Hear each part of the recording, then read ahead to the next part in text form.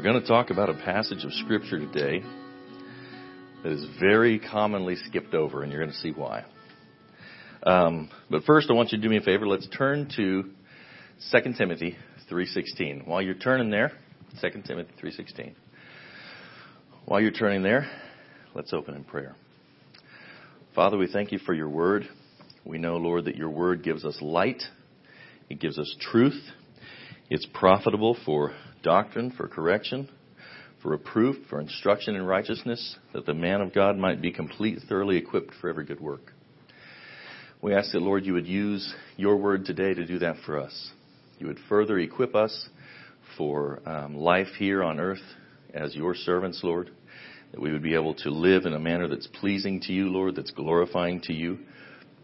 We would be able to live in a manner that reflects you, that the world might see Christ through us, and that you might draw to salvation people through that. We thank you for that, Lord, in Jesus' name.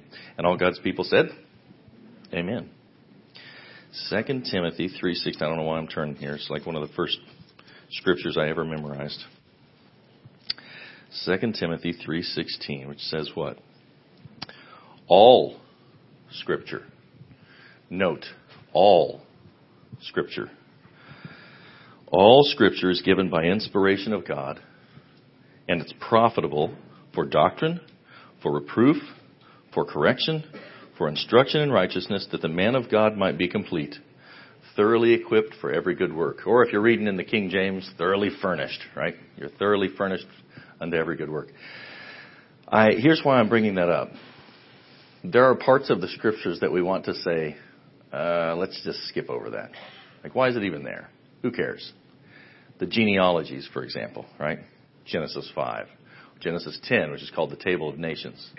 Why should we study that one? Just a bunch of genealogies, just a bunch of old dead people's names. But 2 Timothy says all Scripture is profitable for doctrine. I've heard it said before, sometimes we'll say it this way. We'll say, well, Acts, that's not where you get doctrine from. Sure you do. Acts is good for doctrine too, as long as you get the right stuff out of it. It's how you slice the word. Does that make sense? Yeah, all Scripture is profitable for doctrine, for reproof, for teaching. There's something we can draw out of all of it. And Genesis chapter 10 is no different. That's where we're at today. Last time we went over Genesis chapter 9. We talked about respect for our elders. We talked about respect for authority. We talked about what that looks like in a Christian's life and how different we should look than the world. And right now we're going to be respecting the authority of the train whistle.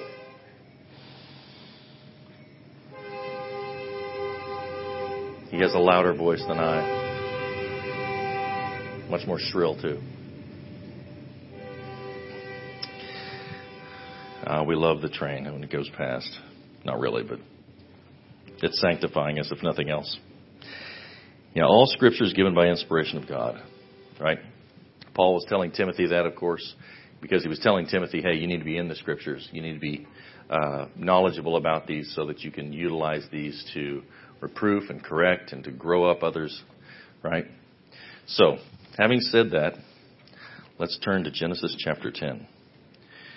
Genesis chapter 10 is the one that everybody skips. Well, 5 and 10. The one that everybody skips.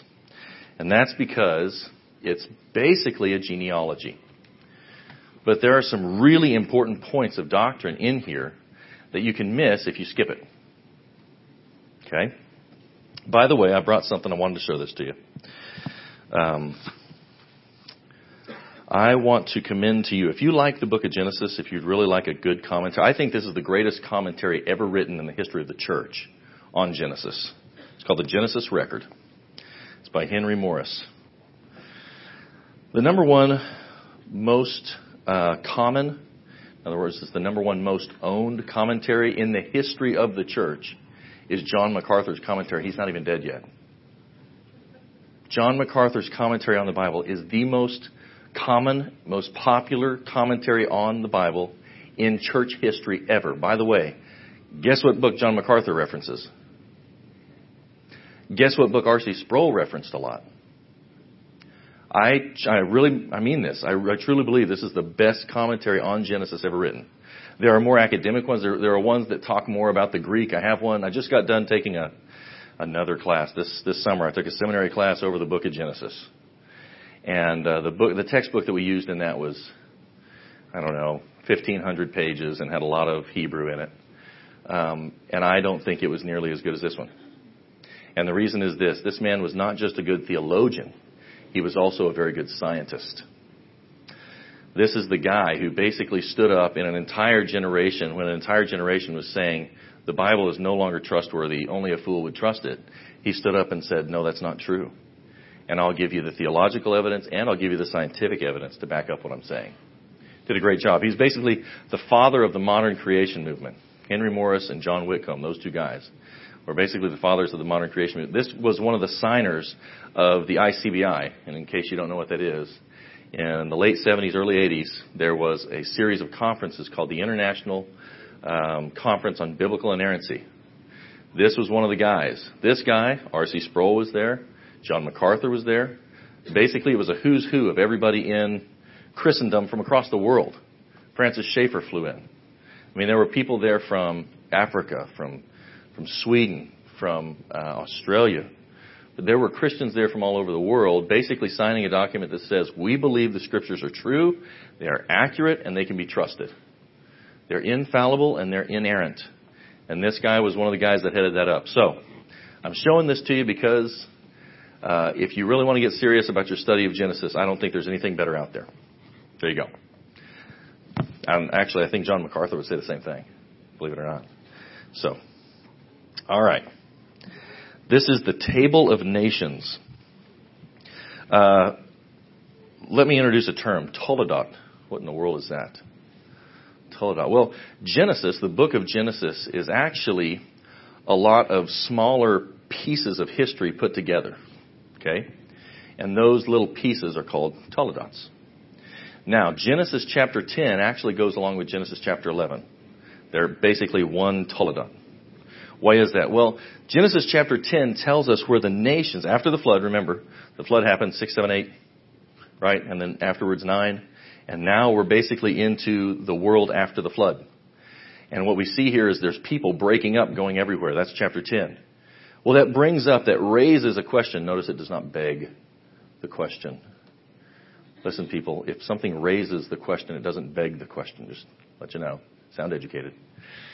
It raises an important question. We see all of these people moving off in all different directions. And, of course, the first question a thinking person might ask is why? Why would you move out? Why wouldn't you just kind of establish camp and go from there? Right? Why in the world did people move everywhere? Chapter 11 tells us that, which is what? Take a guess. What's in chapter 11? Tower of Babel. That's right. Tower of Babel. Hey, man, you can't understand everybody. If you can't understand people, it doesn't do you any good to be their neighbor in the tent, right? You can't understand them. And so people divided up. They broke up according to their language. In fact, Shem basically named one of his sons because of it. It was such a memorable and outstanding event in his mind. When I say outstanding, I don't mean a good thing. I mean it was a big deal. It was such a big deal that he named his son after it. He named one of his sons Peleg. Peleg means divided. And it says in those days the earth was divided. It's not talking about the continents dividing. It's talking about in those days people divided up. Why? Because they didn't all speak the same language, and so they had to move to groups where everybody could understand each other, right? I mean, think about if we had that today. I mean, if today we had a Tower of Babel incident here, and all of a sudden half of you spoke Spanish, and a third of you spoke French, and you couldn't understand English anymore, it wouldn't do you any good to come here and listen to me preach, right? I can only say a few things in Spanish, and most of them are food terms. Burrito, taco, quesadilla, right? It's not going to do any good. So what's going to happen? Well, you're going to break up to a people that you can understand. And that's basically what happened. Genesis chapter 10 tells us about that. Now listen, I want to introduce you to a guy. And the reason I want to introduce you to this guy is because I want you to hear what he has to say about Genesis chapter 10. This guy's name is William F. Albright. Anybody ever heard of this guy? Probably not. Died in the 70s. He was in many ways, he was really the modern father of biblical archaeology. He pioneered entire fields of biblical archaeology. He was one of the men. He was the leading expert on biblical archaeology when the Dead Sea Scrolls were discovered. He got his PhD from Johns Hopkins University, and Johns Hopkins noticed how smart he was when he was a student there. And the day he graduated, they brought him in and said, "Hey, would you be willing to be a professor here?" And he was a professor there until he retired. 30 years, something like that. Very, very extremely intelligent guy. Spoke Semitic languages, lots of languages. He was an incredible archaeologist. So when the Dead Sea Scrolls were discovered, the first question was, wait, time out. This little kid, this teenage boy, says he found these scrolls in the caves in the desert. Now, is that true, or is he just making this up? You ever been around a teenager that might make up a story? I'm sure you've never done that. I'm sure you've never done that yourself, and you've probably never heard of that. But it was the same thing in the 40s and the 50s, right? Well, who do you turn to? Who in the world could tell you whether this is the real deal or whether this is a fake? This was one of the guys. In fact, this is the lead guy. Mr. Albright, we need your help. We need you to tell us if this is the real deal or if this is just a cheap fake. And he said, I'll do it. And he provided the evidence, said, guess what? This is the real deal. These scrolls are the real thing. So it became very well known in his time because of that. He was the top scholar in the world in his day. He was a prolific author. I put just some of his books. I couldn't fit all of his books on there.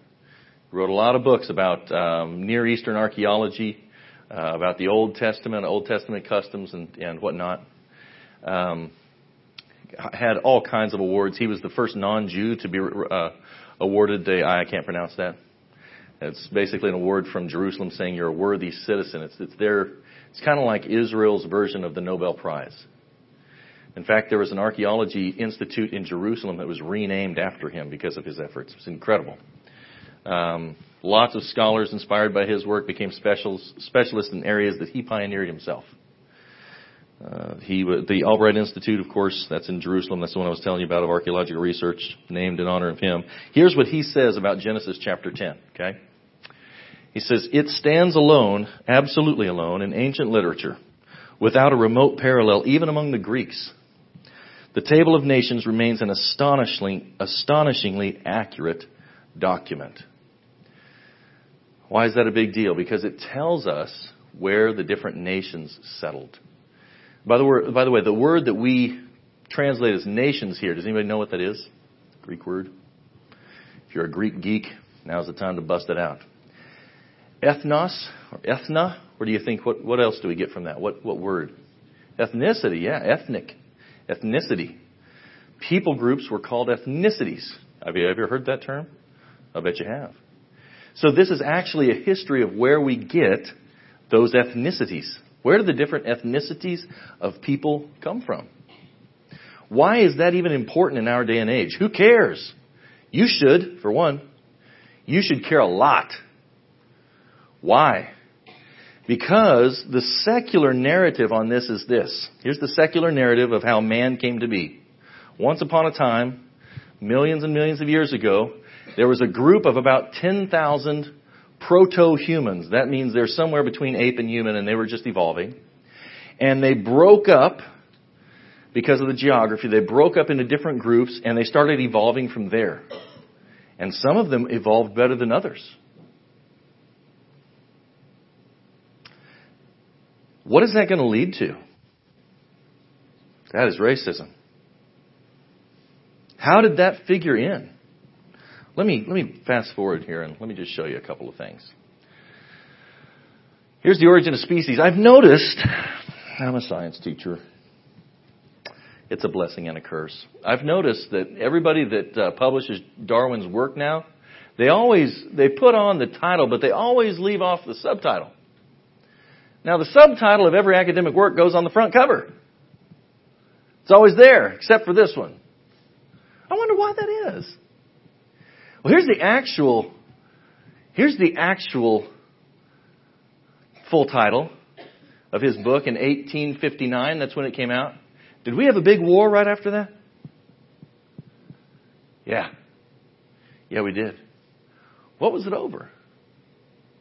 Well, you can say it was over this, then, it was over states' rights. Okay, the central issue, and everyone knows, was what? It was slavery. Slavery. Why? Why was that such a big issue? There were people working to abolish slavery since before the inception of America. How in the world did it get such a strong foothold that people were willing to go to war and kill each other over it? Well, part of the reason was because in 1859, a, quote, leading scholar wrote a book. And in that book, he said basically this: some races have evolved farther than others. And some races are better than others. And of course, him being Indo-European, which was the master race. Indo-European. That's strange, isn't it? Strange how people who are very racist always believe their race is the top. Weird, huh? Yeah. The Origin of Species, Charles Darwin. The full title was Origin of Species by Means of Natural Selection, or The Preservation of Favored Races in the Struggle for Life. Darwin believed that. He published a book about it in 1859. It became an instant hit. It was a bestseller. It was so good, in fact, that he published another book in 1871 called The Descent of Man, where he basically took the ideas that he had put forth in The Origin of Species and he developed them even further. In The Descent of Man, he says, it's not going to be very long span of time when the civilized races of men will replace and exterminate the savage races of men. Nobody disagreed. I mean, there was people that disagreed, don't get me wrong. There were people in the church that disagreed. There were people in Christendom who took that and ran with it. There were entire denominations who stopped sending missionaries to Native Americans because they said they're so savage, they're not actually evolved enough to understand the gospel. I'm not kidding. In the early 1900s, we captured a small black man who was actually a pygmy. He's from a pygmy tribe in Africa. And we said, look at this. This guy is the missing link. Anybody know his name? Ever heard of him? Odabinga. Do you know what we did with him? When I say we, I mean the Americans that were in charge of this. They put him in the zoo. He's not really fully human. He's missing link. He belongs in the zoo. That was in the 1900s. It was before the World's Fair, my friend. World's Fair in the early 1900s, I think it was 1901 or 06 now. Can't remember which one. That wasn't just Odabinga. There was groups of Native Americans that were there on display. These are the savages. Someday they'll evolve far enough that they can be, white. Because the going theory was the farther you evolve, the lighter your skin got. That is nothing but racism covered with academic garb. I have a encyclopedia page from the 30s where it lists out the races and it says how highly evolved each is. When we look back on Hitler's Germany, we think, that's unbelievable. I wonder how he could do that. Look, folks, American academics were part of that. I wonder how it infected America. By the way, it got big in America, too. There was a eugenics movement. The state of Indiana, I think it was. Indiana? Yeah, it was Indiana. Sterilized over 1,000 people. The person has Downs. Let's sterilize them. Let's get rid of these bad genes. Got to have good genes. That's what eugenics means. EU is good in Greek. Eugenics, good genes. Hey, marry people with good genes, and if they don't have good genes, get rid of them. And we heard that rhetoric coming from Hitler and went, man, he's smart. He's helping along the process of evolution. He's a smart guy. Today, the academic community is very embarrassed by that, and so they do their very best to cover over that, and I will not let them. And there's a reason for that. When you decide to turn your back on the light of the gospel, there is no light left. When you decide to turn your back on the Word of God, you will embrace wickedness because you have no other choice. The Word of God said in Acts 17, God hath made all races of men from one blood. What does Genesis chapter 10 show us? God has made all races of men from one blood. It is the antidote to racism. When we have a culture that turns its back on the gospel and the Word of God, they will embrace racism in some form or fashion. They will. Because that's where it comes from. Yeah. A higher race subjects to itself a lower race. And it's a right which we see in nature and which can be regarded as the sole conceivable right. It is the sole conceivable right for a more evolved race to subject a less evolved race. Who said that? Adolf Hitler. Where did he get that idea? He got it from Darwin. I notice everybody in our, modern academia, we want to put that down. I want to make sure nobody remembers that. If you read Charles Darwin's first 2 books, okay, if you read Origin of Species and you read Descent of Man, and you follow that consistently, you will get Hitler's Germany. You will get the Third Reich. Hitler was not thought of as crazy at that. We think back on that and go like, that dude was nuts. He's crazy out of his mind. He's insane. He wasn't thought that way then. He was Times Man of the Year 2 years before World War II started. Times Man on the cover of the magazine. This guy is awesome. Look what he's doing over in Germany. It's incredible what he's doing. What a great guy. Man of the Year. And our academics, the real smart guys, those guys that know better than the Bible being inspired, we know better. They were his pals. We were doing all we could to be like them. We imported the eugenics movement. That's why we didn't get into the war. When we started the war, did we get into it? Heaven's sakes, no. Why? Germany's our pal. Hitler was our pal. Why? Because we had started to turn our back on the gospel. And when you do, you will embrace wickedness. Okay, sorry. I didn't mean to be preachy. I told my wife this morning, I'm not even going to preach. I'm just going to teach, okay? All right, so here's the table of nations. Here's what it says. I'm going to read through this, and then I'm going to go over some of this stuff with you. It is incredible how accurate this is. It's incredible. You would think someone had sat down in the 1900s and written this out. You can still see the names in some of the people groups in those areas. It's incredible. Sorry. Rhodanum, for example. What is this area right here called in Greece today? Rhodes. Rhodes. Settlers went from there into Africa, made a new place called Rhodesia. Today it's called Zimbabwe. Yeah, weird. Like Rhodanum and Rhodesia, or Rhodes. It's weird, huh? Wonder where they got that name from. No wondering. All right, here's what it says. Chapter 10. Now this is the genealogy of the sons of Noah. Shem, Ham, and Japheth. And sons were born to them after the flood. The sons of Japheth were Gomer, Magog, Madai, Javan, Tubal, Meshech, and Tiras. By the way, any expecting mothers in there? I mean, hey, if you're looking for a name for your kids, right? There they are. Look at those great sons' names. Tubal, get over here. Meshech, where's Abednego? Gomer. Hey, who wouldn't love to have that name? That's cruel and unusual punishment. What a Gomer. No, really, that's his name.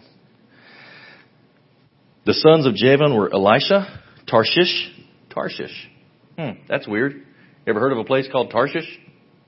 Bet you have. I bet there was a really pretty well-known disciple from a place like that, huh? Like Saul of Tarshish. Weird, huh? Okay. The sons of Gomer were Ashkenaz. Ashkenaz. Riphath and Togarmah. Ashkenaz. Ever heard of that? History guy? Ashkenaz? It's the Jewish word for Germany. Jews that lived in Germany are called what today? If you are Jewish and you are descended from Jews that lived in Germany, you are called an Ashkenazi Jew. Where does that come from? Right there. Ashkenaz. The Ashkenazi, anybody ever seen, is it Schindler's List? Those were Ashkenazi Jews. That's why it says at the very end of the movie, Ashkenazi Jews still celebrate him to this day. That was who he was saving. The Ashkenazi Jews, yeah. Ashkenazi means, it was the Jewish word for Germany. Wonder where they settled. Weird, huh? Let's see. The sons of Javan were Elisha, Tarshish, Kittim, and Dodanim. From these, the coastland peoples of the Gentiles were separated into their lands, everyone according to his language. Notice they're being separated by language. Why? What's coming up? Tower of Babel. They were separated out by their language. The languages is what formed the ethnicities. All right? The languages. And I'll show you how that works here in just a little bit. We're going to talk a little bit about DNA. I promise I won't get too deep. It's going to be okay. So if you're not a science person, it's okay. Hold on. It should not be intimidating. They were separated into their languages, everyone according to his language, according to their families, into their nations, or ethnos, their ethnicities. The sons of Ham were Cush, Mizraim, Put, and Canaan. I wonder where Canaan settled. The sons of Cush were Seba, Havilah, Sabta, Ramah, Sabtekah. The sons of Ramah were Sheba and Dedan. Cush begot Nimrod, who began to be a mighty one on the earth. We're going to talk about that. He was a mighty hunter before the Lord. Therefore it is said, like Nimrod, the mighty hunter before the Lord. That does not mean, in English, what you think it means. It sounds like we're talking about a guy who's really good with a bow and arrow and takes lots of deer, right? That is not what that's talking about. The same word means tyrant. He began to be a tyrant upon the earth. His name means literally, if you want to know Nimrod's name, literally his name means let us rebel. Cush, his daddy, was a son of Ham and was not too fond of God's commands. And he finally has his, I think, this is Paulology here, okay? Can't prove this. I think he must have really resented what happened with Ham back in the tents with Noah. He says, us be servants, not us. Which is crazy because it was Canaan that was cursed for that, not all the rest of Ham. Not us.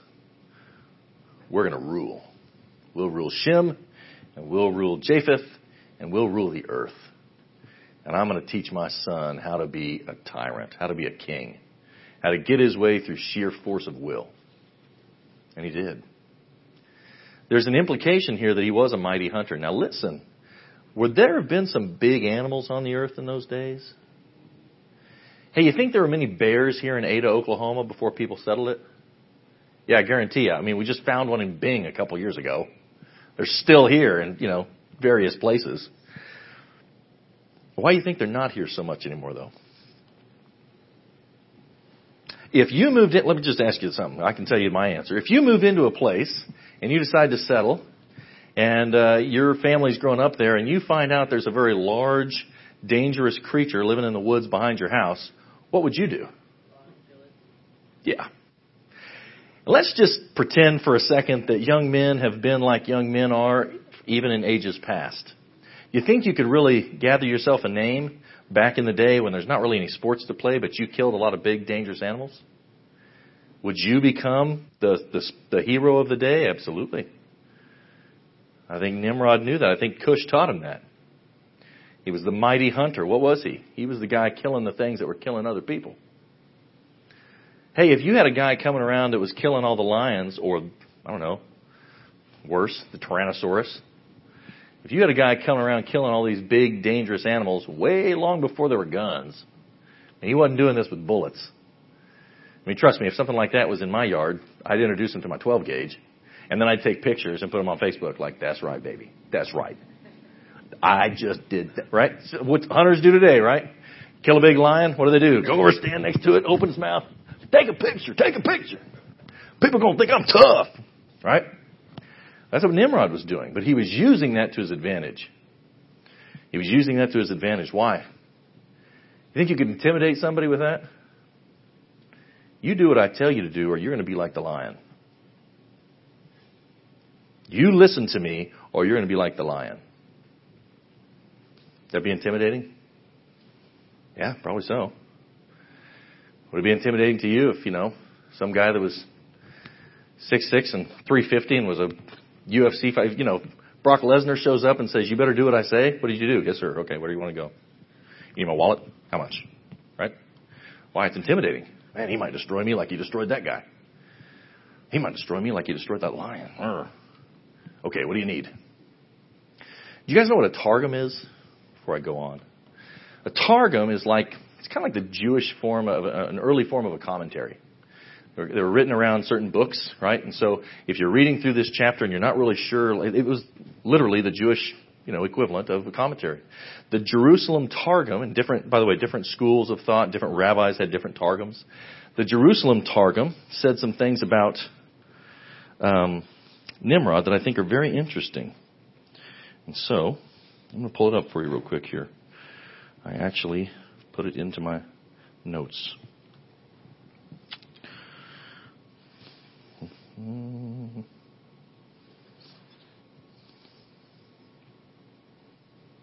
If I can find it.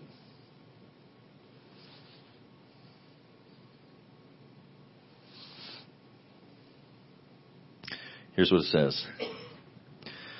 Nimrod became a mighty tyrant in the face of Jehovah. Now that's what it reads here.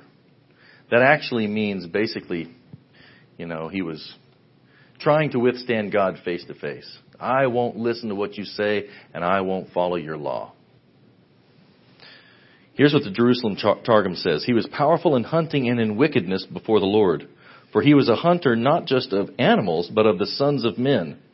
And he said to them, quote, "Depart from the judgment of the Lord, and adhere only to the judgment of me, Nimrod." Therefore it said, as Nimrod, the strong one, strong in hunting and in wickedness before the Lord. Nimrod was a wicked man. Is Nimrod talked about in other places in the Scriptures? Yeah, he is. Because his system of culture, his system of life became what great ancient city? Actually, there's more than one. By the way, they weren't founded by him. He took them over. He conquered them. Babylon.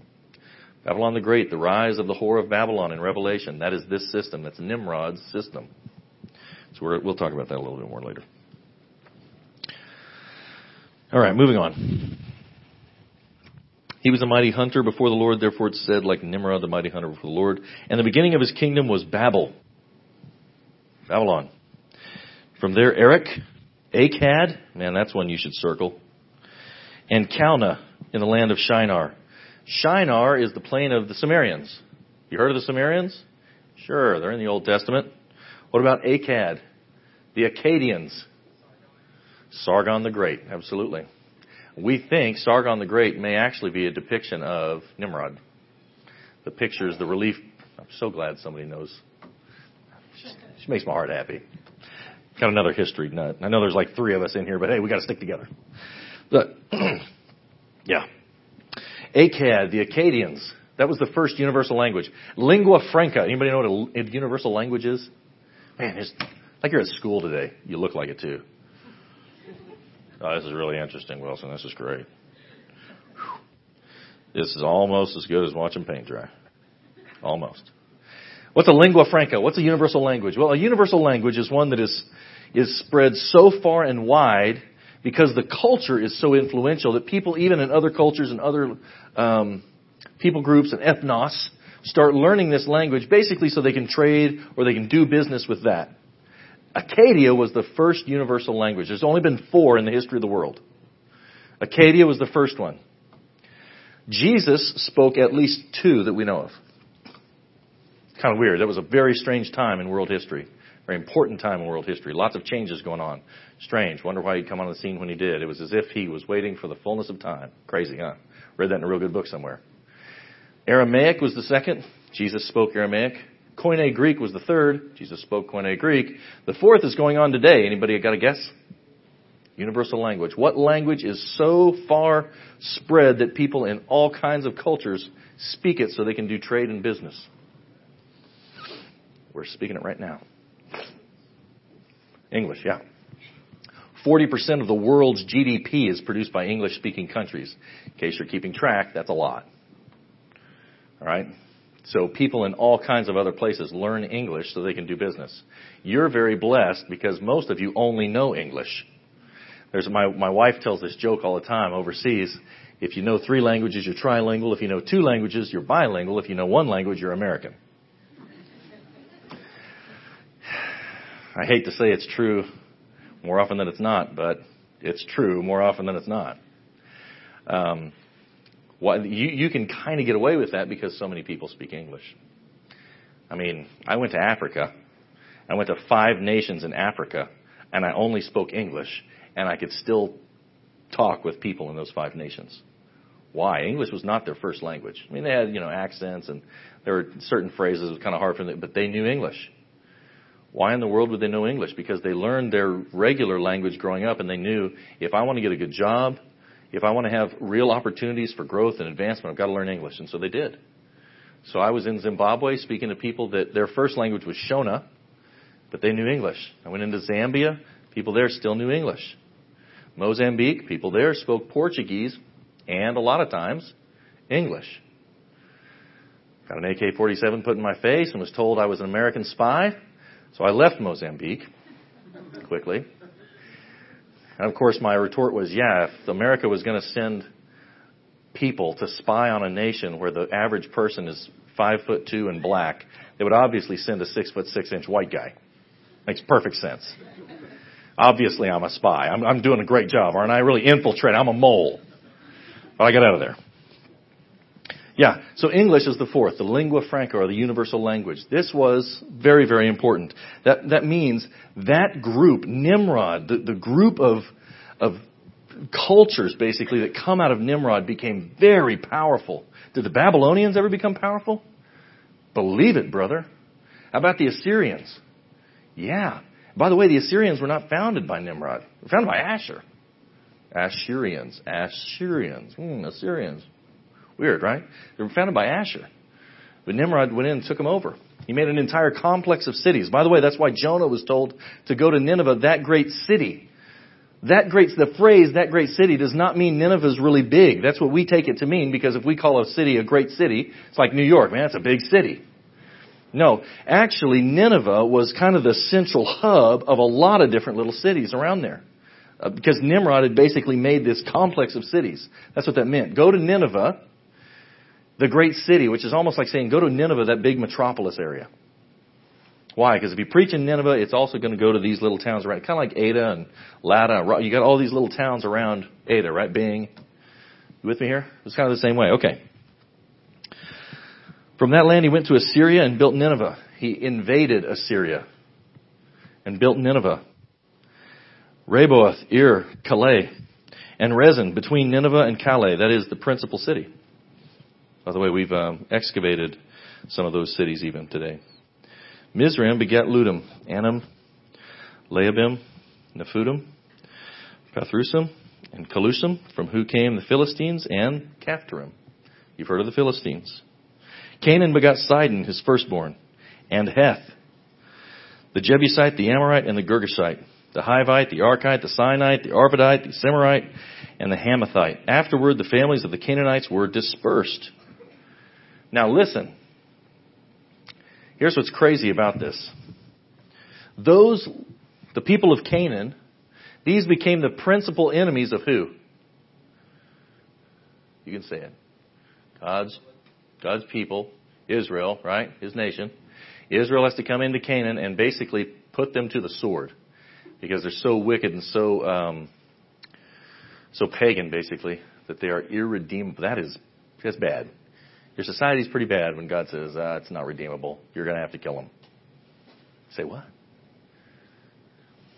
That's pretty bad. What's crazy to see is a few chapters later, the Hethites were actually good friends with Abraham. They started out good. The Hethites that's who he bought the field to bury his beloved wife Sarah in. Sarah dies, and he says, hey guys, I need a place to bury her. And a man among the Hethites who was noble, very noble man, stands up and says, look, you're a prince among us. Choose the choicest land. We'll just give it to you. It's kind of the Old Testament way of saying, we love you. We know that you're going through a tough time. We want to help you. So for a while, they were actually the friends of Abraham. And yet we see a few hundred years later, they have devolved, that society's devolved so much that they're put to the sword. Bad. Okay. The border of the Canaanites was from Sidon as you go toward Gerar as far as Gaza, and as you go towards Sodom, Gomorrah, Admah, and Zeboim as far as Lasha. By the way, we have actually been able to excavate Sodom now. That's incredible. That's by the way, it's been the last 10 years we've just found that. And we actually have an idea, we think we know what it was that killed them. It's crazy. Sounds a lot like Genesis chapter 19, right? Genesis 19 says, God rained down fire and brimstone from the heavens, and it overthrew the entire city. We found a massive crater in the middle of what was, at the time, the big city of Sodom. Big crater and lots of sulfuric rock. What was sulfuric rock called? Brimstone. Weird, huh? Brimstone. We think it was actually basically a meteor strike. Big enough to wipe out the entire city. By the way, it was super hot. There's like parts of ceramics that are fused to other things because it got so hot. It's pretty warm. It's as if there was fire and brimstone rained down from heaven. I know it sounds crazy, but that's what archaeology is discovering. Oh yeah, Genesis 19. Yeah, it's right again. That's crazy, huh? Crazy how weird. It's weird how often this thing gets it right. It's as if that book was inspired or something. These are the sons of Ham according to their families, according to their languages, in their lands, and in their nations. The children were born to Shem, the father of all the children of Eber. You've seen that word before. Who came through the line of Eber? I don't know. I didn't even know Eber existed until like 20 seconds ago, Wilson. Well, the Hebrews. That's where that comes from. They were the children of Eber. They were called the Hebrews for that reason.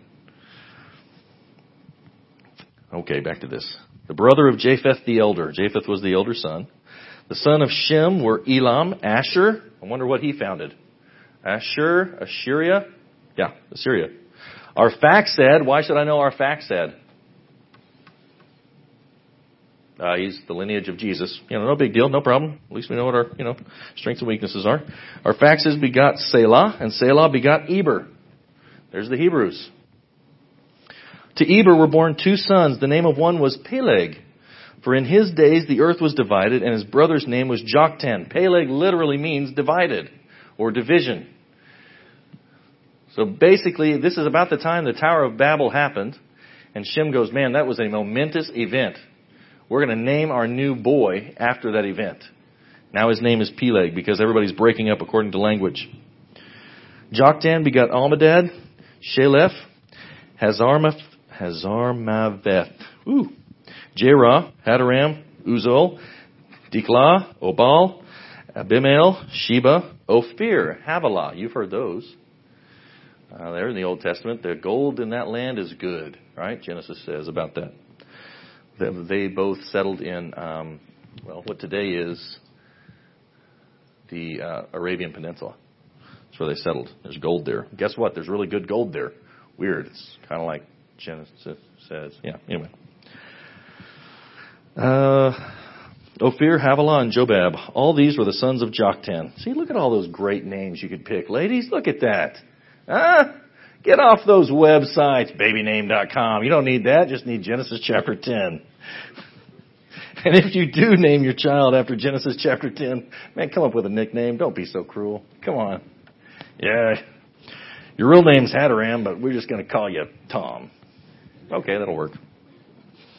And for their dwelling place, from Mesha as you go towards Sephar, the mountains of the east. These were the sons of Shem according to their families, according to their languages, in their lands, according to their nations. These were the families of the sons of Noah, according to their generations. I want to give you a couple examples, and then we're going to be done. A couple examples because I think they're incredibly interesting that they are recorded.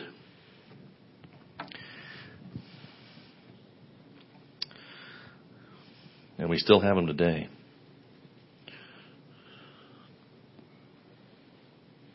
Quit yawning. You're a bunch of you yawning. Come on. It's not that bad. Is it that bad? All right, well, whatever. Fine. Nothing I can do about it.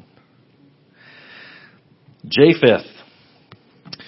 I want you to realize this about Japheth. Japheth and his son, Javan.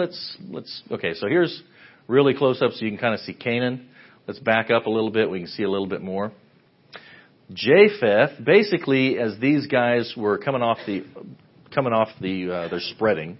I shouldn't say coming off the ark, coming out of the Tower of Babel. As they spread, basically they did this. Most of the descendants of Shem came down into the Arabian Peninsula, kind of stayed in the Middle East. In fact, that's where we get the word Semite, Shemites. If you don't like Jews, you're an anti-Semitic, anti-Shemitic. That's where we get that word. Okay, the Semites are the descendants of Shem, and they're in the Middle East, basically. The Arabian Peninsula, this is the Arabian Peninsula here, right? Japheth, basically the descendants of Japheth spread kind of north and east, and they basically flanked this sea, and they came to this area right here. Anybody know what this is? This is Italy. Here's Sicily, right? Always getting the boot. That's what they say over there. What's this island? Anybody know? Crete. Very good. Sam, I love you. Yes, that's Crete. So what is this area? Basically, this is ancient what? Greece. This is Greece, baby. Greece is the word, is the word. That was, I guess, the Javan and Japheth it was. They were the founders of Grecian society. In fact, Japheth's name in the Greek form is counted as the Grecian founder by the Greeks. The Greeks say, I think it's Ionia. There's no J in Greek, right? Well, there's no J in any ancient language. The letter J is only about 500 years old or so. Because I'm an etymological English nerd too. I know. That will never help you in your life, probably ever. But you can win, Final Jeopardy with that. There's not a J. So what did they use? What did Latin use? Right? What's the phrase that Martin Luther coined to say you're both sinner and saint? Justus. Why Justus? Yeah, in its Anglicanized form, we say simul justus, right? But in their form, it's simul justus, right? The same thing for Grecian society. The name of Japheth himself in Greece is Yepetos or Yepethos. That is the founder of Greek society.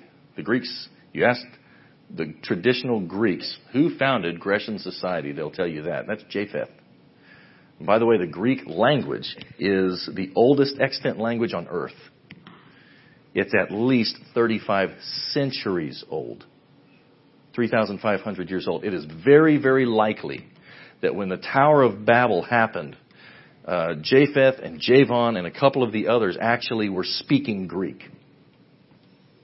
And they landed in that area. And the names of the people from the Bible still live on in these areas today. Tyrus. Heard of Tyre and Sidon, I'm sure.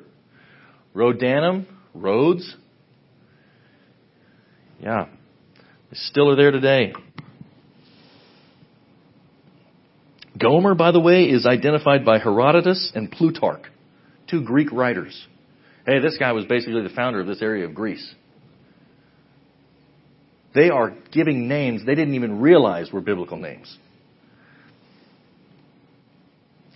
The district of Samaria, which is north of the Black Sea. Crimea, guess what it's called today? Crimea. Weird, huh? 3 of Gomer's sons are identified as Ashkenaz. Remember Ashkenazi? The Germans. The third son of Gomer, Togarmah, is the ancestor of the ancient people known as the Armenians. The Armenian traditions claim that. Magog was listed. By the way, Magog means the place of Gog. And the word that meant people of Gog was like Gogians. Guess what that place is called today? Georgians. It was just taken over by Russia a few years ago again. Georgia. We call them the Georgians because, we make our G's J's sometimes. Why not? We like J. Hey, we invented it. We're going to use it. That's a G. Nope, not anymore. It's a J. My daughter's name is Genesis with a G. It's so weird. It's going to be hard to teach her. What's a G sound make? Guh. Shouldn't my name be Gunnesis? Welcome to English. Yeah, so we see those names all over the place. We still see those place names. The place names that are given to us in chapter 10 of Genesis are still there today. We find them being witnessed to in the writings of the ancient Greeks, in the ancient Sumerians, Akkadian writings. We find them in writings from all over, not just the Middle East, by the way, but Indo-European writings, North African writings, the Carthaginians, for example, people that lived in Carthage. It's North Africa, right? Descendants of Ham. The good thing is this. You can trace your lineage back to at least one of these three guys. Most of us in here are actually going to be a mixture, right? I mean, this is America. Very few people in America are just single, mono-ethnic, right? Now, if you go somewhere like Japan, China, or Korea, you can get a very mono-ethnic culture. You'd probably trace it back to one of those guys. Most people here are going to be traceable to at least two, maybe all three, right? The Aryans of India. So India, basically the entire culture of India, the Aryan, right? That's Japheth. Trace him back. Am I getting you in trouble with your wife back there? Now you know. It's crazy. She's from India, like she said she was from. Oh, gosh. Tyrus became the ancestor of the Thracians. By the way, Josephus talked about them. Also gave rise to the Etruscans of Italy. I wish I could go on. There's probably enough stuff in here I could teach for 5 hours on the different names and where they settled at. Russia, by the way. Russia was not always called Russia. Anybody know what the word for Russia was for more than 100 years ago now? 150 years ago? No, hey, I didn't know until I read it, so just letting you know. And I thought I was a real student of history. Not for that one. So Muskie was from Japheth. It's one of Japheth's line. In fact, today, if you live around the area of, by the way, that name is still included. That's why it's called Moscow. Moscow. And if you live around the Moscow area, you're called a Muscovite. That was one of the children or grandchildren of Japheth. It's one of the offspring of Japheth. Still today. There's no doubt about it. Who settled Russia? Japheth and his descendants. They became, in fact, one of his descendants was named Rosh. What do we call that place today? Was Russia? Okay. No, it's pretty close.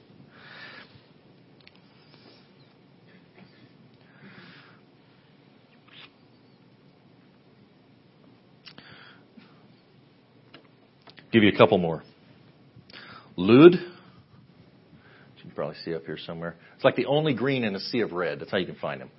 There you go. Lud. Like, hey, bro, how'd you get there? Like, don't you realize the Shemites are all down here?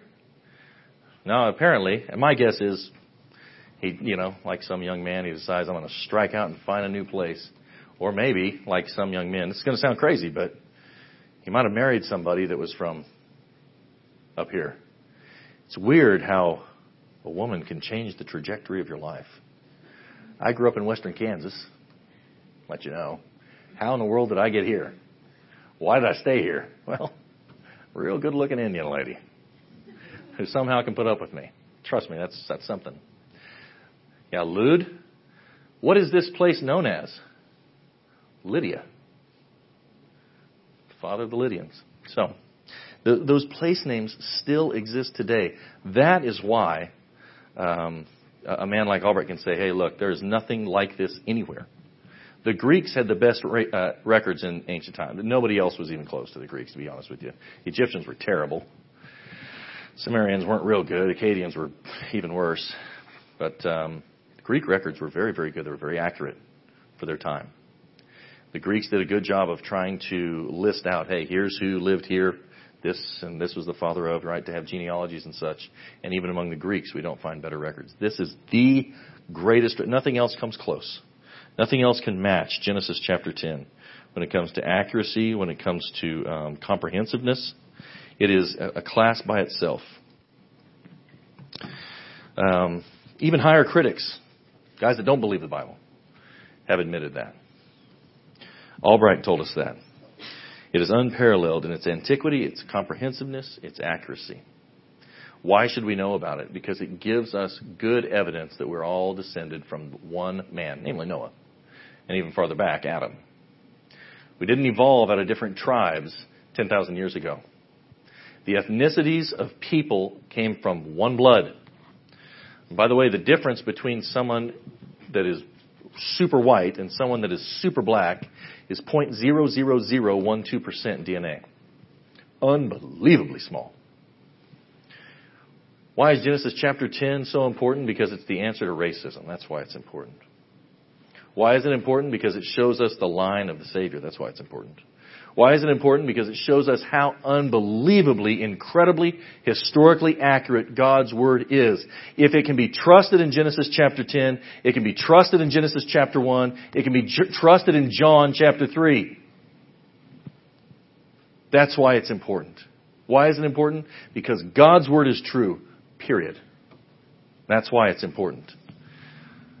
Here's why it's important. Because the Bible also tells us He's made from one blood every nation of men. It tells us that this stuff is nonsense. It gives us the answer to reject nonsense like that when we see it. It tells us this, the Great Commission, go therefore and make disciples of all the nations. That is ethnos. I'm going to give you a little Greek phrase because I think you should know it. Panta ethnos. Panta ethnos. That is the phrase in the Great Commission. In fact, Bodhi Bacham jokes that's the phrase he makes everybody learn if they come to his church. Because they have a very racially diverse church. We are Panta ethnos. All the ethnicities. Go and make disciples of all the nations of men. If the church, the different people who claim to be the church, would have taken that seriously in the 1800s and 1900s, they never would have dared to utter the nonsense. We can't send somebody to that tribe of people. They're not enough like us. Can't send them to that ethnicity of people because they're below us. There is no ethnicity below you, and there is no ethnicity above you. You are all one in Christ Jesus. I don't know what tribe you're from, but I know where you are now. And I know the tribe you're from doesn't matter nearly as much as the tribe you're in. I was asked one time if I believed in interracial marriage. I said, no, I don't believe believers should marry non-believers. No, I don't. Like, no racism. Well, yeah, me too. That's what I'm saying. There's only two classifications of people in the entire Scriptures, and that's saved and unsaved. But don't you think interracial marriage could cause problems? Yeah, that's why I'm saying unbelievers shouldn't marry believers. Hello? You're not hearing me? Yeah, by the way, that became a big deal in the SBC history too. Because there was a division among the Southern Baptists because there were a lot of Baptist ministers saying, look, it doesn't matter what skin color a person is, they can be a minister. And there were some men who were slaves who were also very adroit in the Scriptures. And they said, yeah, we're going to let them be ministers. You can't do that. Why? Don't you know who they are? Yeah. They're Christ's. They love His Word. Why not? How did Frederick Douglass spread his message? That's how. A lot of churches. And people got mad about that. You know who got mad about that? People that believe Darwin rather than Scriptures. That's who got mad about that. Races, when it comes to ethnicity, should be thrown in the trash can. You're made of one blood. You're one in Christ Jesus. And God's Word tells us to go make disciples of all the ethnicities of men. Your skin color means nothing. Whether Christ has changed your heart means everything. Your skin color makes you not any better nor any worse than any other man.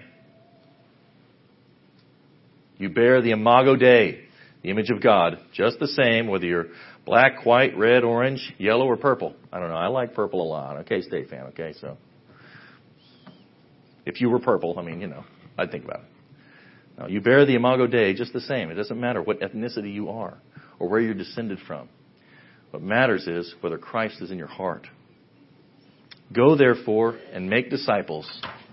And I just spilled all my water on the stage. Nobody saw that. Go, therefore, and make disciples of all the nations.